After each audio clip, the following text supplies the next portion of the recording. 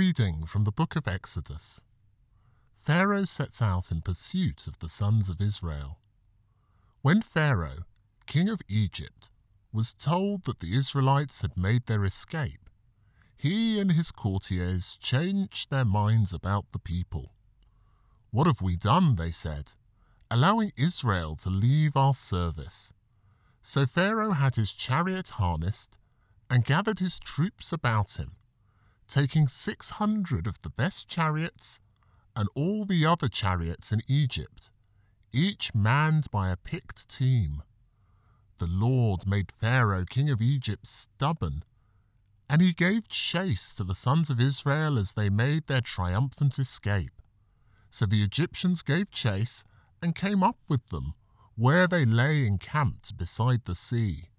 All the horses, the chariots of Pharaoh, his horsemen, his army, near Pi-Hathinoth, facing Baal-zephon. And as Pharaoh approached, the sons of Israel looked round, and there were the Egyptians in pursuit of them. The sons of Israel were terrified and cried out to the Lord. To Moses they said, "Were there no graves in Egypt that you must lead us out to die in the wilderness? What good have you done us, bringing us out of Egypt? We spoke of this in Egypt, did we not? Leave us alone," we said. "We would rather work for the Egyptians. Better to work for the Egyptians than to die in the wilderness." Moses answered the people, "Have no fear, stand firm, and you will see what the Lord will do to save you today.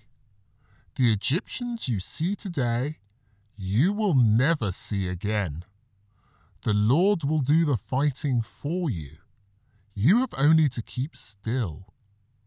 The Lord said to Moses, "Why do you cry to me so? Tell the sons of Israel to march on. For yourself, raise your staff and stretch out your hand over the sea, and part it for the sons of Israel to walk through the sea on dry ground.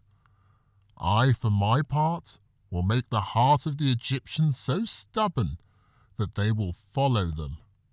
So shall I win glory at the expense of Pharaoh, of all his army, his chariots, his horsemen.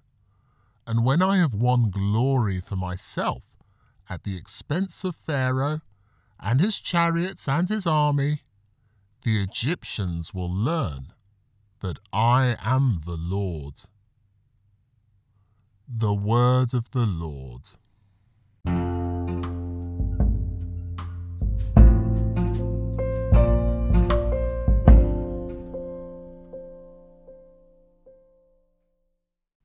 A reading from the book of Ecclesiasticus. The greater you are, the more you should behave humbly. In the days of your affliction, your kindness will be remembered of you.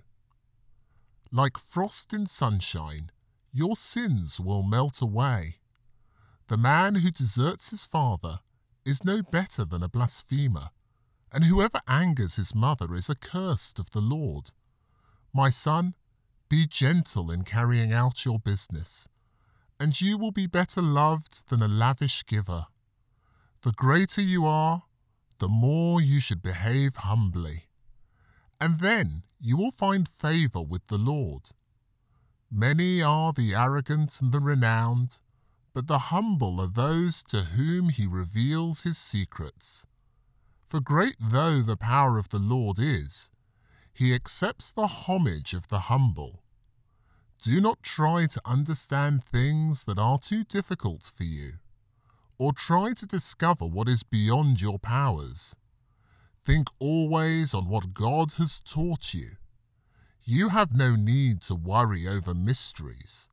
What is hidden, you have no need to see. Do not waste time inquiring into useless matters. The word of the Lord.